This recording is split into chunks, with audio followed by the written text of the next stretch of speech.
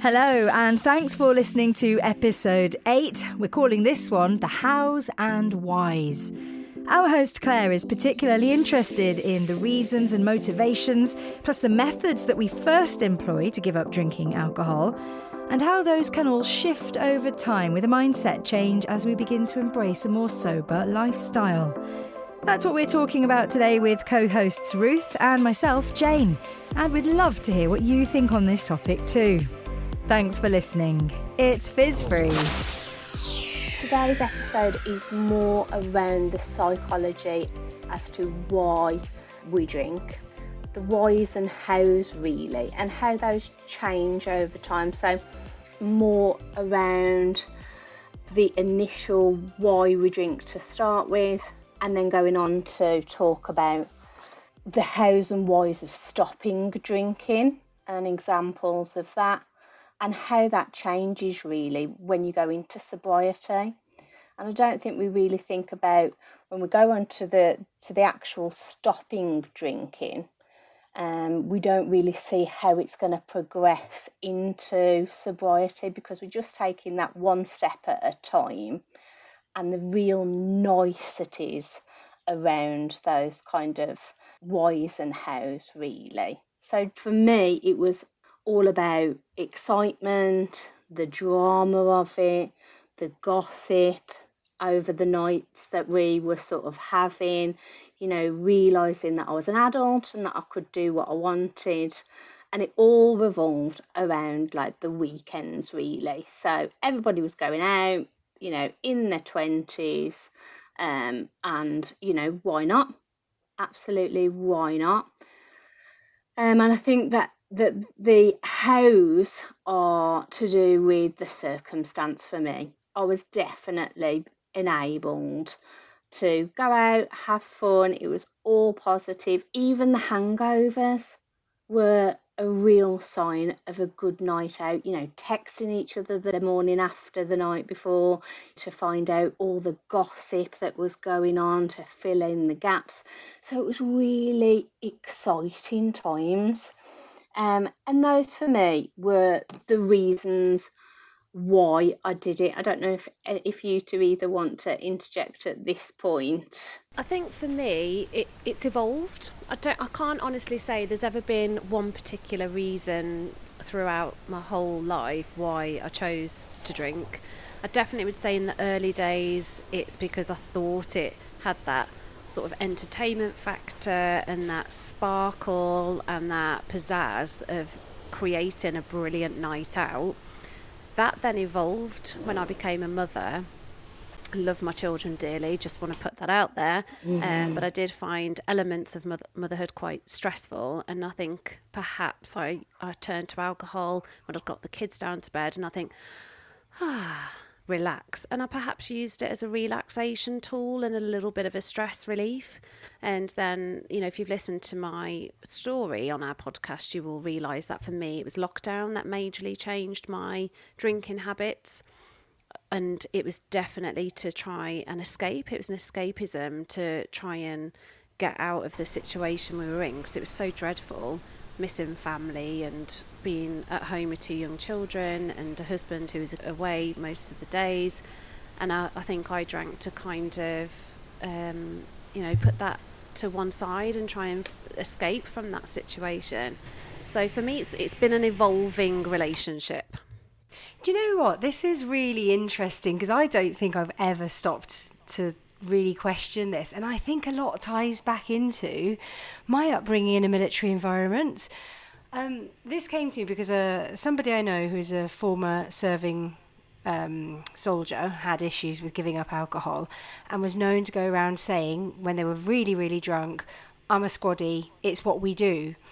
And that sort of really struck me, and I thought, actually, yeah, that's the environment I've grown up in. Heavy, hard drinking, that hard fighter lifestyle, the uniform, the guns, the military thing. But on some level, I do think that's rubbed off, because for me, drinking was a case of proving yourself, proving you're strong, you can keep up with the boys, you're established, that you can handle it, you can take it, you can go out there and prove yourself. And I don't think I'd ever really thought much about that before, that I think a lot of it can be tied up in your identity. Totally. I mean, I think if I go back to those kind of times, I remember one of my boyfriends at the time, he was a barman for some time. And the thought of having a free Saturday where I could go to the pub for the whole day filled me with absolute joy. I just thought it was amazing that I was able to do that. I felt like I could just completely let my hair down. And I think just going back to my previous podcast and my story, rightly so, being brought up in quite a sheltered environment, and then being able to, be an adult and be allowed to do it, and that there was no sort of repercussions for me. I was just able to do that. It was like really freeing, like nobody can tell me what to do, and I really liked that part of things. I think if you are surrounded by a mindset of a large group of people who encourage and say, yes, this is a desirable, attractive quality that proves that you are a strong, fun-loving, confident person, then that is always going to be highly persuasive, isn't it? And for sure, that's what I grew up surrounded by for years and years and years. Absolutely. And then I think when I realised that I had a problem and I wanted to think about stopping, I think the first thing to say is, well, it was quite a journey to get to that point. A couple of, I won't even say sober attempts, because I didn't have any sober attempts. I had attempts to moderate, because at this point, I never ever thought that I would ever become sober. It wasn't even in my mindset to be sober. In fact, it wasn't really until the start of 2021 that I thought about sobriety. I had just thought about moderating. So, endless house parties that I got drunk at, and all of that, to thinking about stopping. And the reason why I wanted to get sober at this point was that I knew that something had to change. I couldn't carry on with how I was. I couldn't carry on with my health being the way that it was. The example that I was setting my daughter, the shame and the guilt, not to mention how much money I was spending. So how I went about that is I did it one day at a time. And I really believe that we stop ourselves from not drinking simply because we can't imagine our lives without it. So in the very early days, I just didn't think about that. I literally didn't think about the future. I just thought about each day. And I think this is why I wanted to do this podcast, really, was compared to those early days, those how I stopped drinking now is so different to those early days. I'm really interested in the psychological reasons for that, really, how that evolves and how that changes. So I just didn't think about tomorrow. And I think that some people in sobriety are convinced that they will never drink again. And I live in hope that I don't. However, I have never said that I'm never going to drink again. And that's because, the most awful thing might happen tomorrow. Loss of parents, a really bad accident, complete trauma that we can't predict could happen tomorrow. And it might mean that I pick up that bottle of wine because I just won't care. But I do obviously, live in hope that doesn't happen. But I think what it shows is that you just can't predict the future. So 4 years ago, if somebody said I'd be on a podcast talking to two other people that have been sober for lengths of time, I would never have thought that I would be doing it, because I'd never even thought about stopping drinking. I just thought about moderation, really. So I think it's how I go about it is to do it day by day. I think you raise a really interesting point, because sometimes thinking about the future, what, never again, I can't never drink, can keep people stuck. If you're convinced that there can't be a future without alcohol, then it keeps you stuck in that cycle, doesn't it? You think, well, I'm just going to have to carry on. I was too impatient to do this one day at a time. I'm too busy. I can't just focus on today. I need to think about the future. But then the future was too overwhelming, so you get stuck. I think this is totally why my husband carries on drinking, because he's so habitual. If I said to him, right, we're going to go on holiday, we're going to go for a week away, the thought of him not drinking, he said, I can't go through the holiday without drinking. He's already predicted he's going to fail. So I think we have to live in that kind of really nice serenity of, you can't predict the future. We don't know what's going to happen. So just do it for today. But he can't do that. And I think a lot of people can't do that. It's a bit like me with the diet, really. I almost predict that I'm going to fail, because I just can't see myself not having that little bit of chocolate, not having that, little bit, as I call it, little bit of something to get me through the day. It's the same principle. It's just alcohol. I just managed it with alcohol. That's the difference, really. But that's also an interesting thing. I'm rubbish at dieting. And so I thought, well, I'm just going to be rubbish at giving up alcohol. And yet it's not been the same. It's just your mindset, though, yeah, isn't there's it? obvious similarities and parallels. I've been able to stick to this, and I can't stick to a diet. What's that about? It's your perception of it, isn't it? It's your perception. I think the reason that I've thought about this podcast is mainly to do with a couple of, I suppose for want of a better word, self-help books.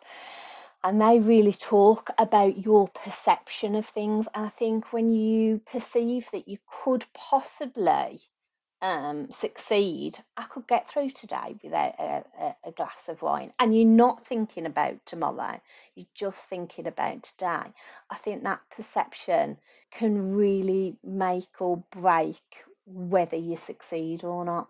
I think the thing is as well, it's also education and knowledge, and you've spent so much time researching into alcohol and really digesting what it actually does to the body. Whereas I suppose with chocolate, you're aware that you're possibly going on a diet to lose weight because you want to feel fitter and you want to feel healthier. But for 100% fact, if you drink an alcoholic drink, that is directly going to impact your internal organs, your external skin, your emotional state, almost either immediately or long term. Whereas the knock-on effects of having a little bit of chocolate of an evening isn't going to impact you there and then. Does that make sense? Yeah. I think it's building that bigger picture though, isn't it? Because we do know that, like with sobriety, if you didn't have that chocolate, long term it would, because you could just say that with one glass of wine. In fact, interestingly, it's kind of diversing slightly, but somebody that I know that's sober and has been for about 6 months had one glass of champagne and one glass of port at Christmas. And I have really quite, neutral to that. I think every day that you're sober is an amazing day, isn't it? So she's done a good 6 months before and she hasn't drank since Christmas Day. But it obviously, as we do with everything in life, you put that back to your own experiences. And for me, I couldn't give my sobriety away. Not for a glass of champagne and a glass of port at Christmas. I just couldn't do it. Do you know what? It's almost fear as well, because I've read so many quit lits and listened to so many podcasts, and there's been quite a lot of people on there who have discussed their experience with being sober for a length of time and then having a drink and continuing that drinking journey. And they've all said, I don't think there's anybody who hasn't said this, that the second fall is harder.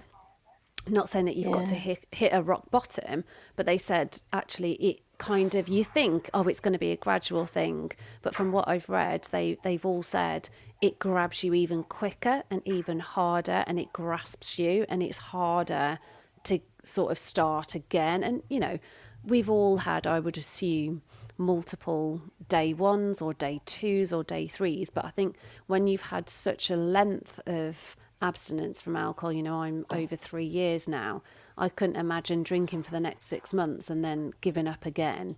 I think it would take a lot of strength and a lot of willpower and a lot of effort to do that again.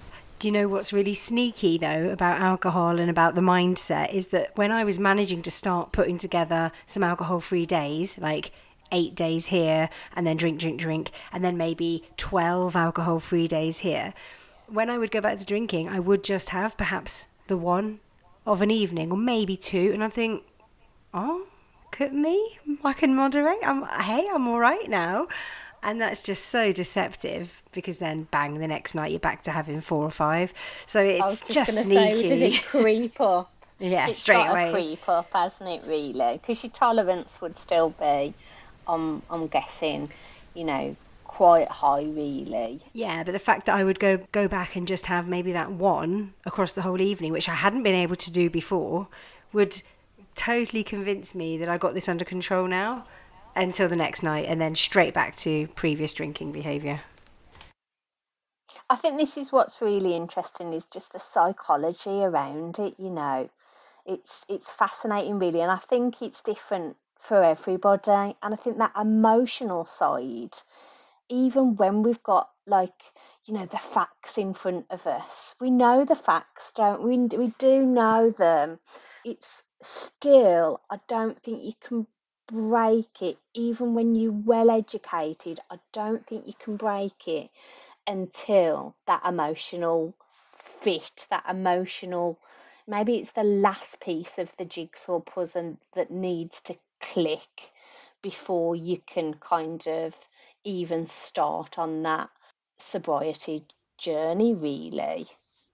And I think I've got a few friends who are nurses actually, and they've always said to me, it's so easy to treat the problem and treat the symptoms, but it's so difficult to treat the patient. So you could have somebody sat in front of you and you could say, right, you need to change X, Y, and Z, but unless they understand why and sort of buy into their advice, she said they walk out the door and you know they're not going to listen to you. You know they're going to be back in the surgery in 6 months' time, probably in worse health, and you know, just not have taken your advice on board. And that's, you know, with alcohol, I would imagine they see that a lot.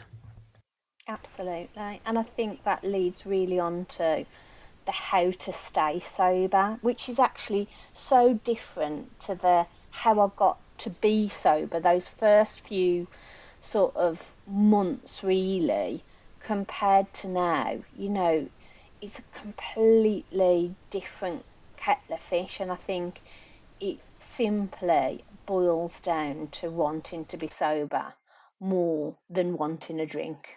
I seriously do. I think until, you know, thinking about that patient, Ruth, and, you know, in that hospital bed, until the balance of that seesaw has tipped into the favour of, you know, I want to be sober more than I want to drink, things will not change for them.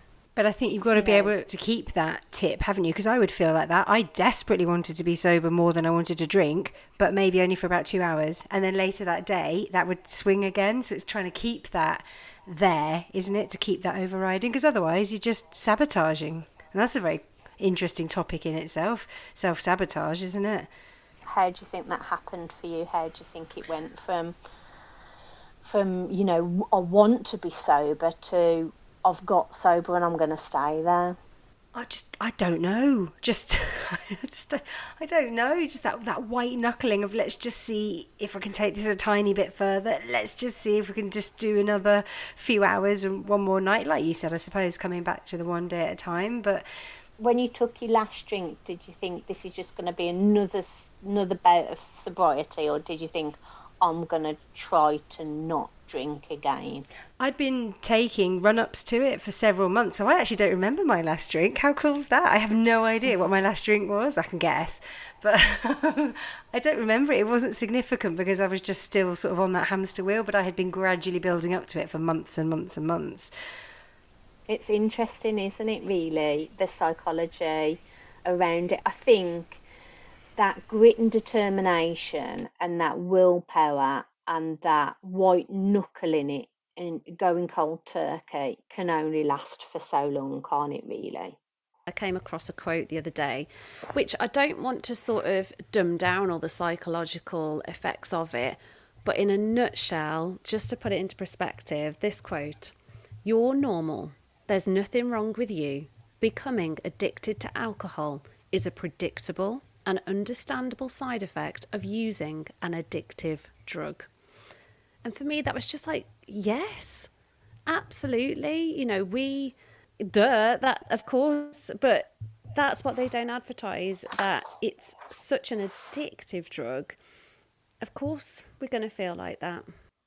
I think there is some white knuckle riding it, isn't there, for a while? I know you two have documented your sort of journeys at the very beginning, and that must be so useful to you now because you can go back and really analyse how you thought and felt at that time. I didn't do that as much as I should have done. There's the odd thing that I've written on a few social media accounts, but nothing, like a journal or anything. And I don't remember that much about those first few months, really, but I don't know whether it was just more like a switch had sort of flicked and I just thought it's just going to be a no today. I don't actually remember being desperate for a glass of wine at that point, which is really interesting, isn't it? But maybe I did, but it doesn't feel like that. How about you guys? Do you think you had any? Ruth, I would say that you were so determined at the start that you didn't even contemplate in your brain. It was really weird for me. I kind of saw it as, I'm angry at you. How dare I let you ruin my body for the length of time that you did? Why did I ever put you on a pedestal? It was as if I wanted to slap it away, like I was offended by its presence. There have been times, I'm not painting the perfect picture. There have been times when people have sent me holiday snaps and you've got this sort of cooling glass of red wine in the hot sun and you've got the beach in front of you, and for a moment I've had this pang of, oh man, that looks so desirable. But then I've actually sort of picked it apart and thought, right, what is desirable about that picture? Is it the wine? Not so sure, probably not. Is it the fact that somebody has sun on them? Absolutely, I love the sun. Is it the fact they've got a beautiful whooshing sea in front of them and the sand, and the fact they're not at work and they're just on a relaxing holiday? Ding, ding, ding. That is the attraction there, not the alcohol. Don't put it on the pedestal. Don't give it warranty. Actually, it's the fact that they've got that beautiful scenery in front of them and that whole experience. Alcohol is just associated with celebration, isn't it? And who doesn't want to be in a situation where you're holidaying or you're at a party, or that's what almost 3 years have been like for me. It's like the best 3 years, really, and that's the bit that you don't think about. When I first became sober, I didn't think about, in 2.5 years' time, I'm going to have a clear head. I'm going to be far more organised than I've ever been. I'm going to have so much patience. The care that has come back and passion. Before, me and my husband, if we had a few words, I'd just think, oh, just let it go, Claire. Now I am like a dog with a bone. I need him to fully understand why I'm annoyed or frustrated or what the problem is. And I think everything just means so much more to me now. So it's really interesting how at the very start of my sobriety, the reasons why I got sober and how I did my sobriety at the very start versus now is a massive, massive journey, and it's almost changed really. Jane, how about you? Did you ever desire that? Those first few months, did you ever think, forget it, I'm going to pick up the vodka? I'm just thinking, going back to me saying that drink was very much associated with proving that you are strong and you can keep up and you're like one of the lads in that sort of military environment. I think over time with maturity, I've been able to let go of having to prove myself, because I'm not having to prove myself to anyone. Like, nobody's really looking at me, and I don't feel as though I have to do that anymore. So I've been able to make peace with just proving myself to myself and not creating like an image of keeping up with other people. So I think just that maturity over time and that bit more confidence in who I am, becoming a parent and working full time and just entering 40s has helped me lay peace with a lot of that urgency need to be drinking and keep up with all of that. I've been able to sort of think, well, I've always said this before, you worry about becoming boring, but boring to who? Things change over time, don't they? So I've been able to sort of make peace with that. And just slightly as a separate note, by the way, when Ruth mentioned that she had seen a really good meme or something online, the best one I've seen is this: quitting drinking is easy. I did it loads of times. Yeah, and that's the problem, right? I did it all. I was quitting left, right and centre. Anyone could quit. But like you were saying, Claire, it's making it stick. It's like keeping that tip to seesaw balance there in the right zone and not just flip-flopping back again.